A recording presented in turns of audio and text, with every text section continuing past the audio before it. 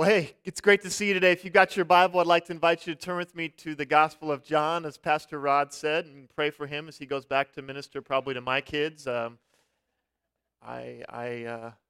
feel for you. So, John chapter 1 is where we're going to be today. And I want to start with this. I want you to think about some of the most important questions that a human being can ask. Some of the most important questions. And I did some thinking about this week. Some of these answers are serious, some of them are not so serious, but I thought about what were the most important questions that I've asked in my life. Right at the top of the list, you can tell my wife that I said this, was the question, will you marry me, Brianna? Question mark. And that was a pretty monumental question. What do I want to do when I grow up? That's a big question. What are my values? What do I value? What do I care about? And then maybe alongside of that, am I actually living by the values that I say that I have? What are you afraid of is a big question. What are you waiting for? What are you waiting for in your life? How can I take better care of myself, whether physically or emotionally? This one's a big one. Do these oysters taste funny? Question mark. And then perhaps one of the more weighty questions, ¿Dónde está el baño? Which can be important as well. And all those are big questions. All those are important in their own ways. But I want to talk about today what I think is the most important question that has ever been asked in the history of the world. And it's this question right here. Who do you say that I am?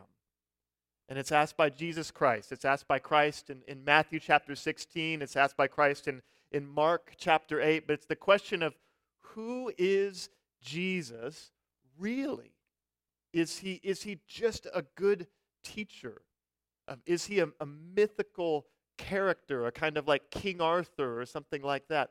Who is Jesus? And not just who is he, sort of in the abstract, but a lot more specifically, who do you say that Jesus is? Who is Christ to you? What is your answer to that question? And one of my favorite authors, I know I've mentioned this before, and I know I have a fellow fan of Flannery O'Connor sitting right in front of me, and one of my colleagues, Lisa Riggs. But Flannery O'Connor has probably her most famous short story, and it's called A Good Man is Hard to Find. And like almost all of Flannery O'Connor's stories, it's a dark story. There is darkness, there's violence, there's also humor. And somebody said once that in O'Connor's story, and she was a committed Christian, grace always gets in sideways. Grace comes in through the cracks. It comes in through ways that you least expect. And A Good Man is Hard to Find, spoiler alert if you've never read it.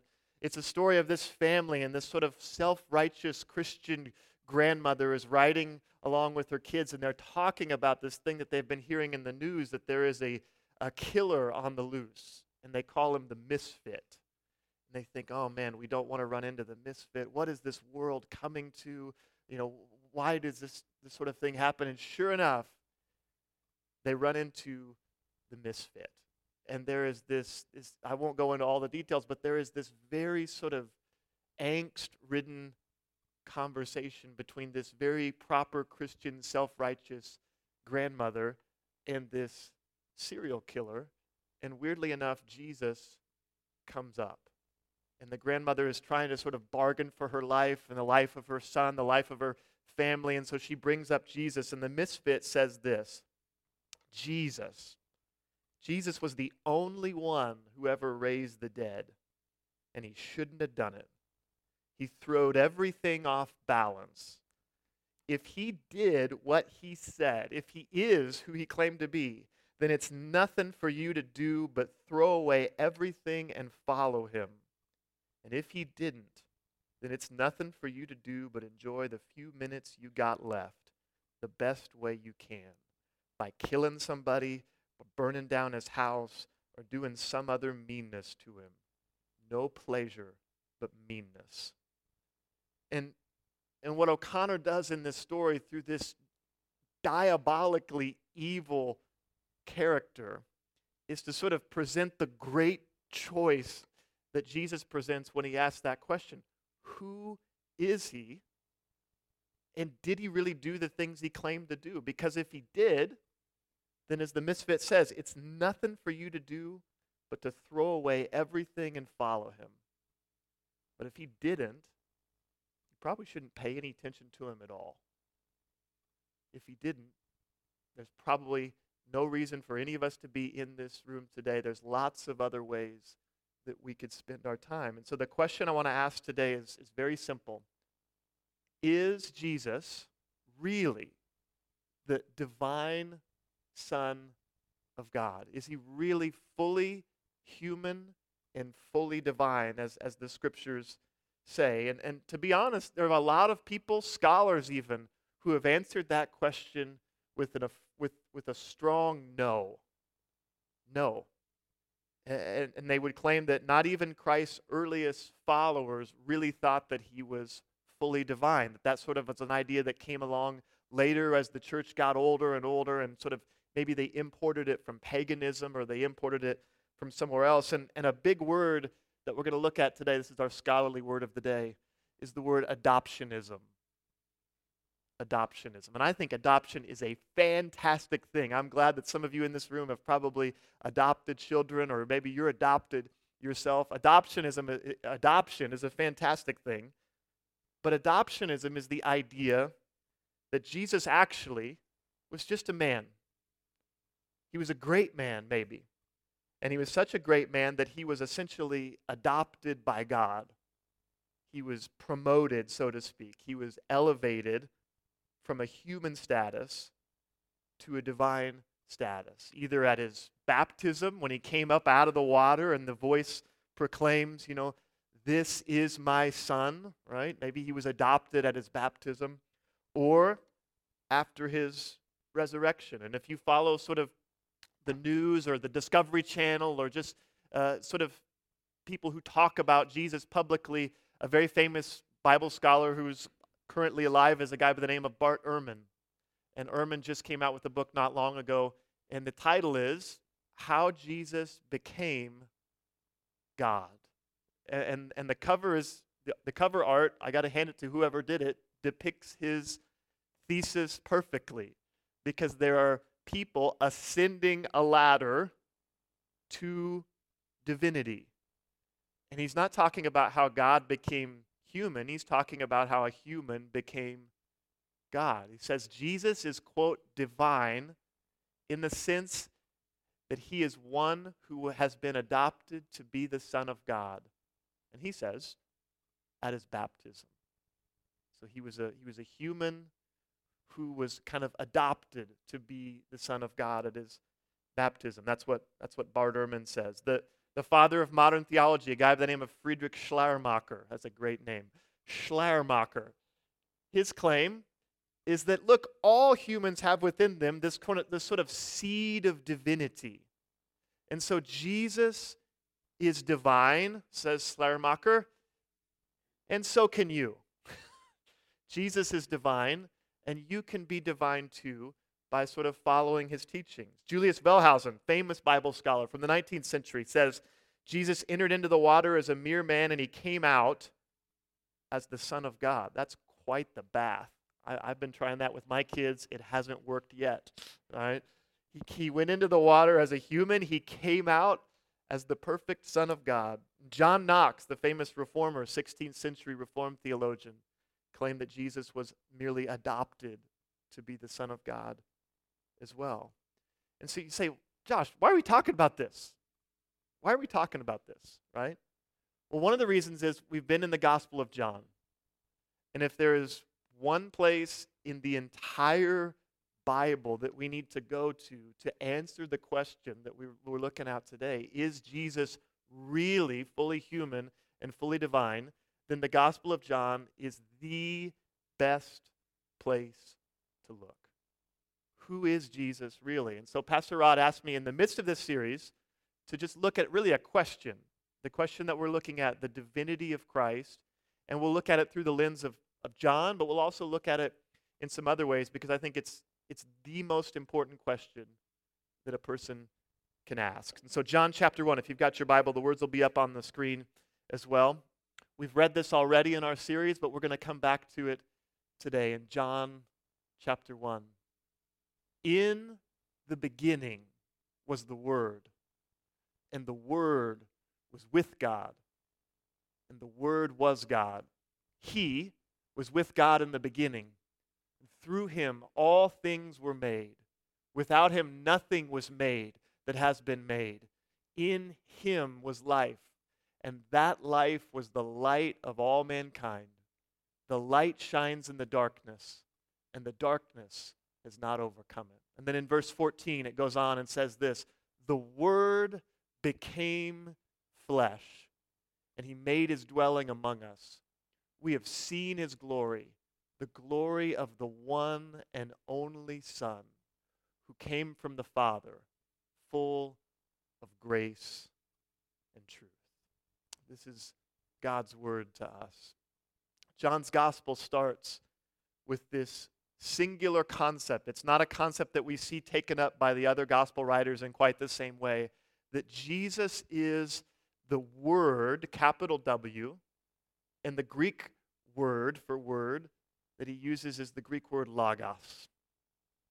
And if you had to sort of understand what this concept means in the ancient world, in the Jewish scriptures, in the Hebrew scriptures, God speaks creation into existence through his logos, through his word. It becomes the agent of creation. And because of that, it has to be pre-existent. It has to predate creation. God creates through his word.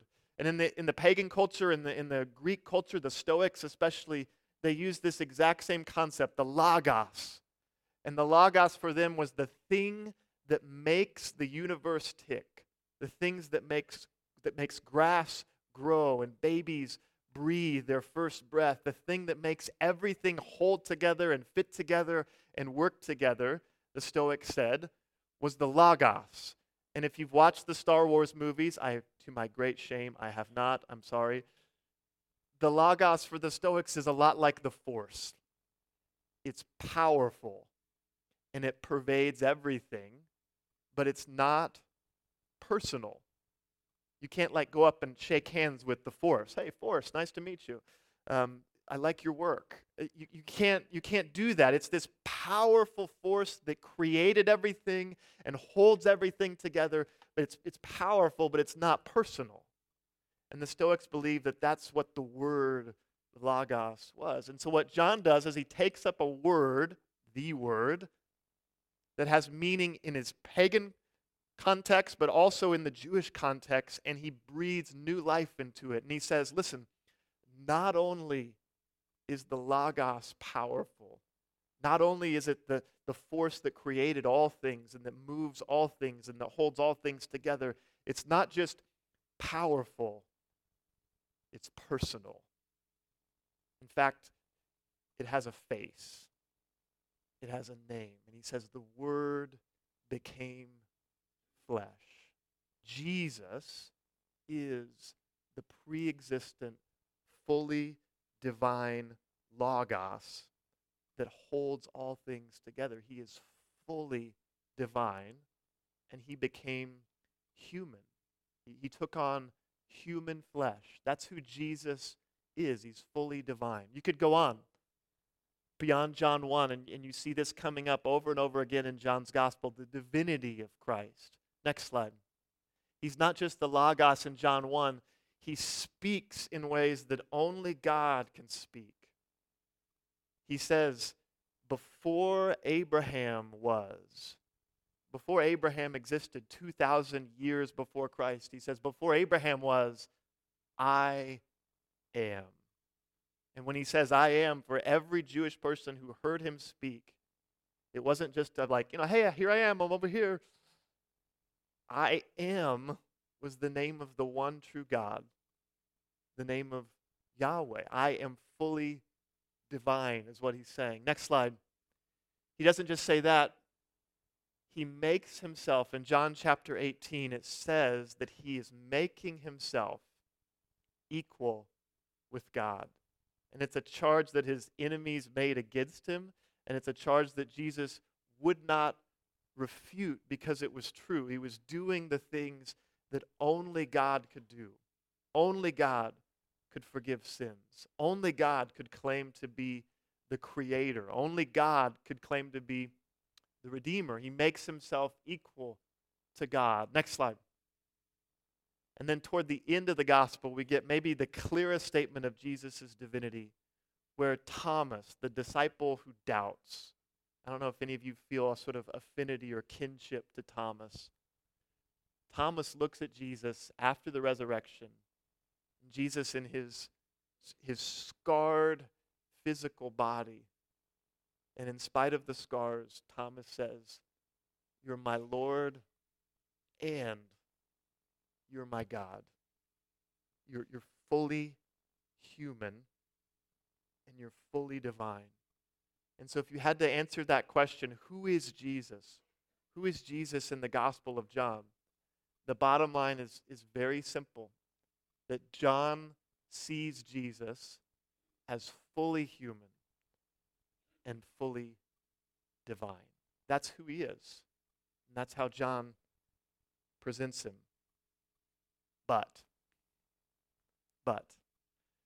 there's always an objection.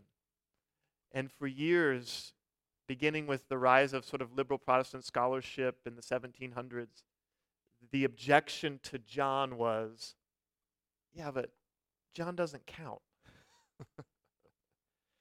John doesn't count because he was written hundreds of years after Jesus lived and died. It would be like me being the first source to write about, the founding fathers hundreds of years later. So John doesn't count because he was written years and years, hundreds of years even after Jesus lived. And so what could he possibly know about the divinity of Christ? And so what would be the answer to that? If you're a Christian who genuinely wants to know, can I trust John? Does he have any proximity to the story of Jesus? And I'm going to answer that question the way every scholar answers every question, and that's by showing a picture of a library. This is a library, and I'm very proud of this library because this is the library at the University of Manchester over in England where I went to school. And it's called the John Rylands Library. And I was a rural kid from Kansas who got kicked out of gifted class after I took a IQ test. So for me to walk into this library, it's a true story. Anybody who walks into this library can feel like a scholar, right? It's just beautiful, or a wizard, one of the two. And this is the John Rylands Library. And every time I would go to study in Manchester, I would go visit the John Rylands Library. And I wouldn't just kind of get this nice panoramic view, but I would go to a particular spot in the John Rylands Library. I'll show that in the next slide.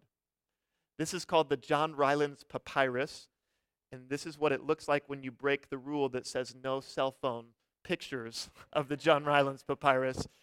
This is the oldest fragment of the New Testament in existence. And it's housed in this John Rylands Library. It's named after the founder of the library. And lo and behold, it wasn't discovered until the 20th century. We've kind of entered into this golden age of discovering ancient manuscripts. It's the oldest copy of the New Testament in existence. It dates from between 100 and 150 years AD, so very close to when John, the son of Zebedee, or John the Elder, lived. And guess what? It's of John's gospel. In fact, it's the passage in John's gospel. This is so I figure God has a sense of humor, where Jesus stands before Pontius Pilate. Pilate's asking, what is truth, right? And Jesus says, all those who are on the side of truth, listen to me. It's another closer picture that wasn't taken with my cell phone on the next slide. And what does that mean? Who cares about an ancient manuscript, right? I certainly, most of us can't read that. And who cares about it? What's the significance of that? The significance is that this was the nail in the coffin to the idea that John's gospel was written hundreds of years after Jesus. It was the nail in the coffin. And what we learn from this discovery and from other ancient archaeology and scholarship is that John was saying the same sorts of things that Jesus' other early followers were saying, and that is that he was fully human and he was fully divine. That's the evidence from John on the question of the divinity of Jesus Christ. But what's the evidence from elsewhere? First, the evidence from John. Second, the evidence from elsewhere. And if you wanted to go to the earliest gospel, almost everybody would say that Mark was the earliest. And so what does Mark have to say about Jesus being divine? After all, this is a pretty important question for Christians, and people are questioning it. People like Bart Ehrman and Schleiermacher and others are questioning it. What does Mark say about Jesus really being the Son of God, really being divine? And there's lots of passages we could go to. The problem with this message for me was that I had too much material, not too little. But here's just one. And it has to do with Malachi, Mark, and the messenger. Right? 3 M's, so you get extra preaching points for that. Malachi has a prophecy. Malachi chapter 3 says this, "Behold," this is God speaking. "Behold, I send my messenger, and he will prepare the way for me." He will prepare the way before me. That's a prophecy from the Old Testament, that God's going to send his messenger, and that after the messenger, me, God himself, would come. And it's the passage that opens up Mark's gospel. Mark begins his gospel with Jesus as the fulfillment of this prophecy. John the Baptist is the messenger, and Jesus is the me. But in the passage, in the prophecy from Malachi, it's not just like a human me. It's not just like, Joe Blow. It's a divine me. First the messenger, and then God himself. Mark speaks about Jesus as fully divine. That's an evidence from the beginning of Mark's gospel. What about the end? If we're just sort of bookending things, what about the very words that lead to Jesus' death? And you could say, well, there's a lot of words that lead to Jesus' death, but some of the most famous ones are in Mark chapter 14. Jesus is standing before the Jewish high priest, Caiaphas, and he's on trial. He's being questioned, he's being mocked, and it says this in Mark chapter 14. It says, "Again, the high priest asked him, 'Are you the Messiah, the Son of the Blessed One?' 'I am,' said Jesus, 'and you will see the Son of Man sitting at the right hand of the Mighty One and coming on the clouds of heaven.' And the high priest tore his clothes. 'Why do we need any more witnesses?' he asked. 'You have heard the blasphemy. What do you think?'" Right? And this passage, for a Jewish person, you have to understand the Bible. I heard this said recently, and I love this quote. The Bible is the first hyperlinked document in the history of the world. And what was meant by that was, the fascinating thing about Scripture is you take any passage in the New Testament, almost any passage, and there are references or allusions or quotes, or you could think of them as like hyperlinks to earlier passages. And so to read the New Testament is to come across a series of hyperlinks that take you back to a previous chapter in the story. And the hyperlink in this passage is probably the most important Old Testament passage about the identity of Jesus in the whole of the Hebrew Scriptures. And it's Daniel chapter 7. And we don't read it a lot because it's weird. There are beasts, and there's like this apocalyptic scene.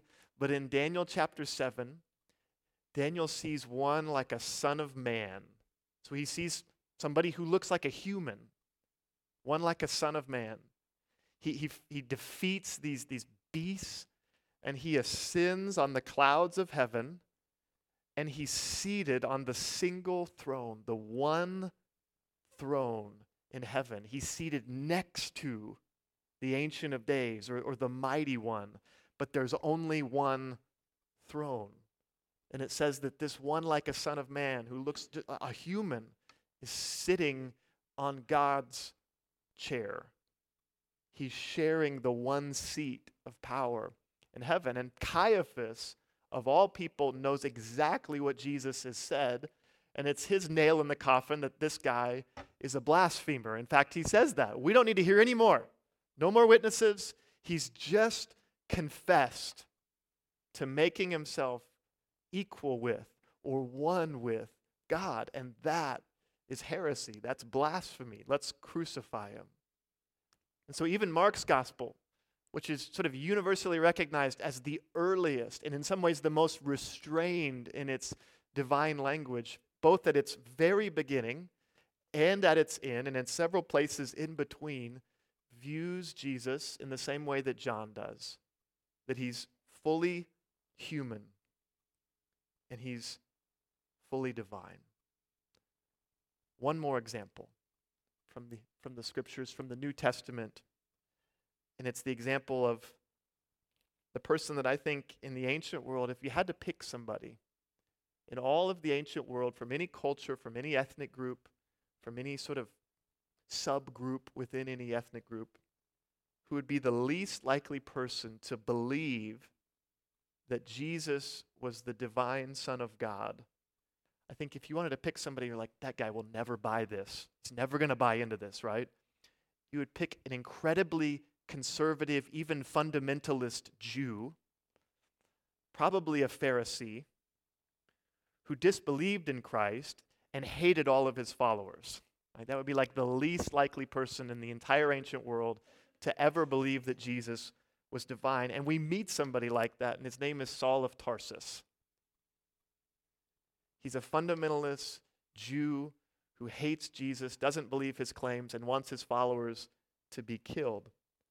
And yet when he encounters Jesus in the midst of his violent opposition, he has this incredible transformation. And throughout his letters, which are the earliest writings that we possess from the New Testament, the earliest come from Paul, he prays to Jesus repeatedly. You only pray to one who is God. He prays to Jesus. He composes worship songs to Jesus. He identifies the name of Jesus with the name of Yahweh, and he takes Old Testament passages, again, the hyperlink thing, in which the name of Yahweh is used, and yet he inserts the name of Jesus into those passages. He says things like, whoever calls upon the name of the Lord, and he's talking about Jesus, will be saved. He views Jesus, the Son, as the creator of the universe, the one who brought all things into existence. He says the Son in Colossians 1 is the image of the invisible God, and all things were created through him. He thinks that Christ the Son was pre-existent, which is evidenced by the fact that he says repeatedly that God sent Jesus. It wasn't that he just sort of came into existence as a baby, but he was sent from heaven to earth at his birth. And so the bottom line for Paul in many ways is the exact same thing we see in John. It's the exact same thing we see in Mark and throughout the New Testament, that the least likely person in the least likely ethnic group or series of tribes on the planet was crystal clear that Jesus was fully human and divine. Who do you say that I am? And Paul answers in many ways exactly as Peter does, that you are the Christ, the Son of the living God. But who cares? Right? I think that's a great college lecture, Josh. Thanks for not charging us tuition. Who cares? The last point, why it matters.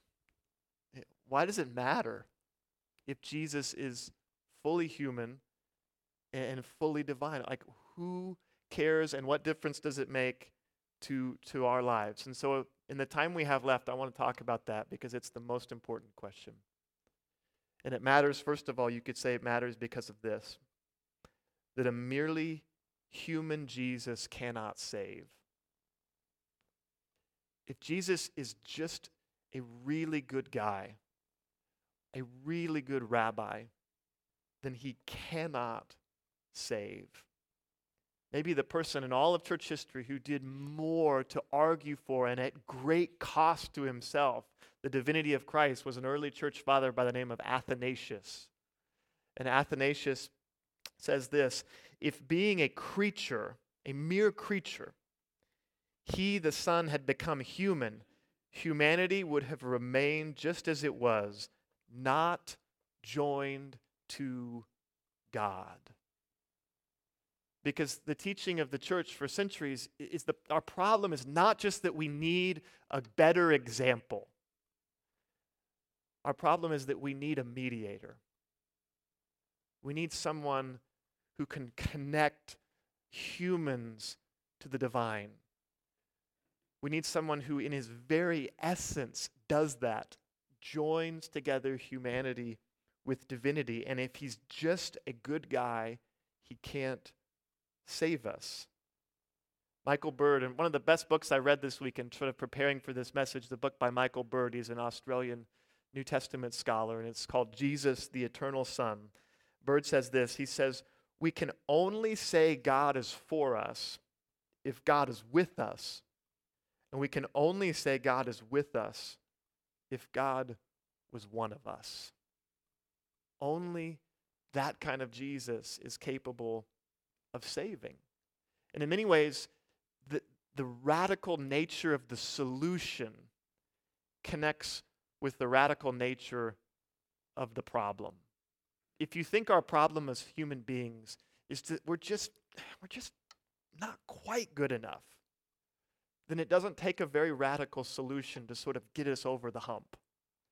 If the nature of the problem is just that we just haven't had a really, great preacher come along, right? Or a really great teacher or something, then it doesn't take a really radical solution. But if the solution requires that God himself would put on human flesh and die in our place, then the problem has to be radical. Because the solution sure as heck is. A merely human Messiah cannot save us, cannot deliver us from death and from bondage to sin. That's the first reason why it matters. A second reason. A merely human Jesus would affirm the myth of a merit-based self-salvation. If Jesus is just what Bart Ehrman and Schleiermacher and the others say that he is, he's just a local boy made good. He's a rags to riches story. He's an example of how each one of us can use that little spark of divinity and get ourselves over the hurdle. Then what he teaches us is a sort of legalistic, self-help, moralistic way to God.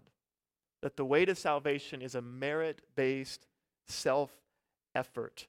And it worked for Jesus. He was a person just like us, and he was able to, grit his teeth and get over the hump, and so can you, right? Michael Bird says this. He says, adoptionism contends that Jesus became the Son of God by merit, and thus it promotes a kind of merit-based theology. I don't know how many of you, maybe you've grown up with a merit-based theology. It can be crushing. He says if that's the way it was with Jesus, then that's the way it is with us. And it promotes a merit-based theology where our own status and our own salvation is by works. He says, viewed this way, adoptionism is the counterpart to the American myth that all people, by sheer effort, can achieve anything. By sheer effort.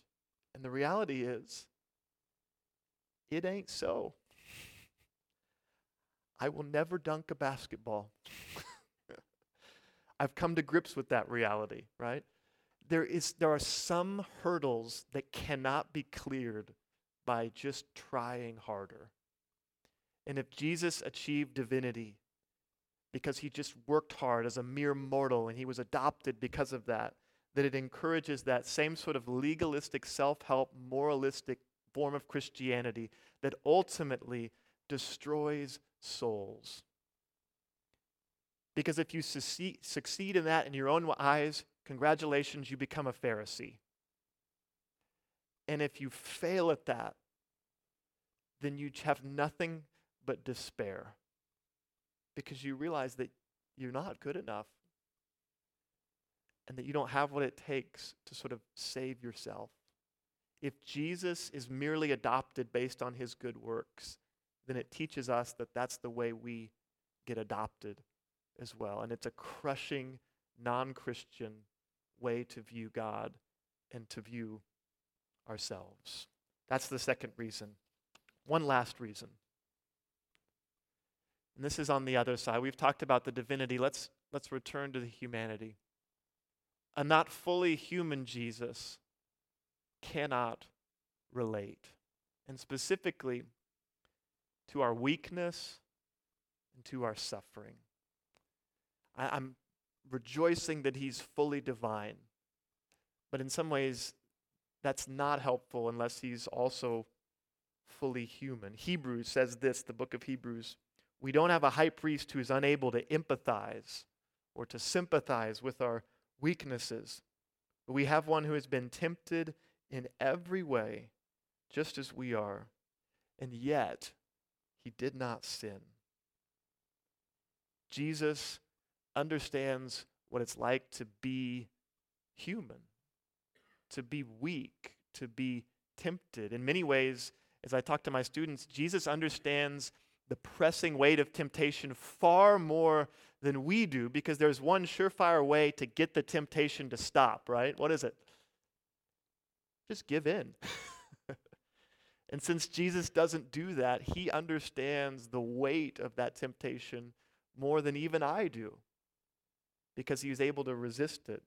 Dietrich Bonhoeffer, the martyr during World War II, killed under Hitler's regime in the last days of World War II, Bonhoeffer, who suffered intensely, he says this, only the suffering God can help us.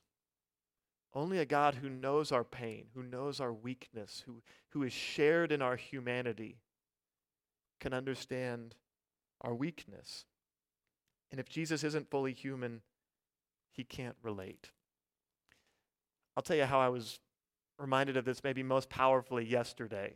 Yesterday, for the second time in about a month, we had to take my 2-year-old Ewan to the hospital. And took him to urgent care. They said, well, we need to admit him to the hospital. He's not breathing well. There's something going on. And so he had to spend the night last night in the hospital with Mom, and I was with the other kids at home. And almost every parent in here knows just the horrible nature of looking at your little kid and seeing them struggle in one way or another, whether it's in a hospital bed or whether it's in school, or it's terrible.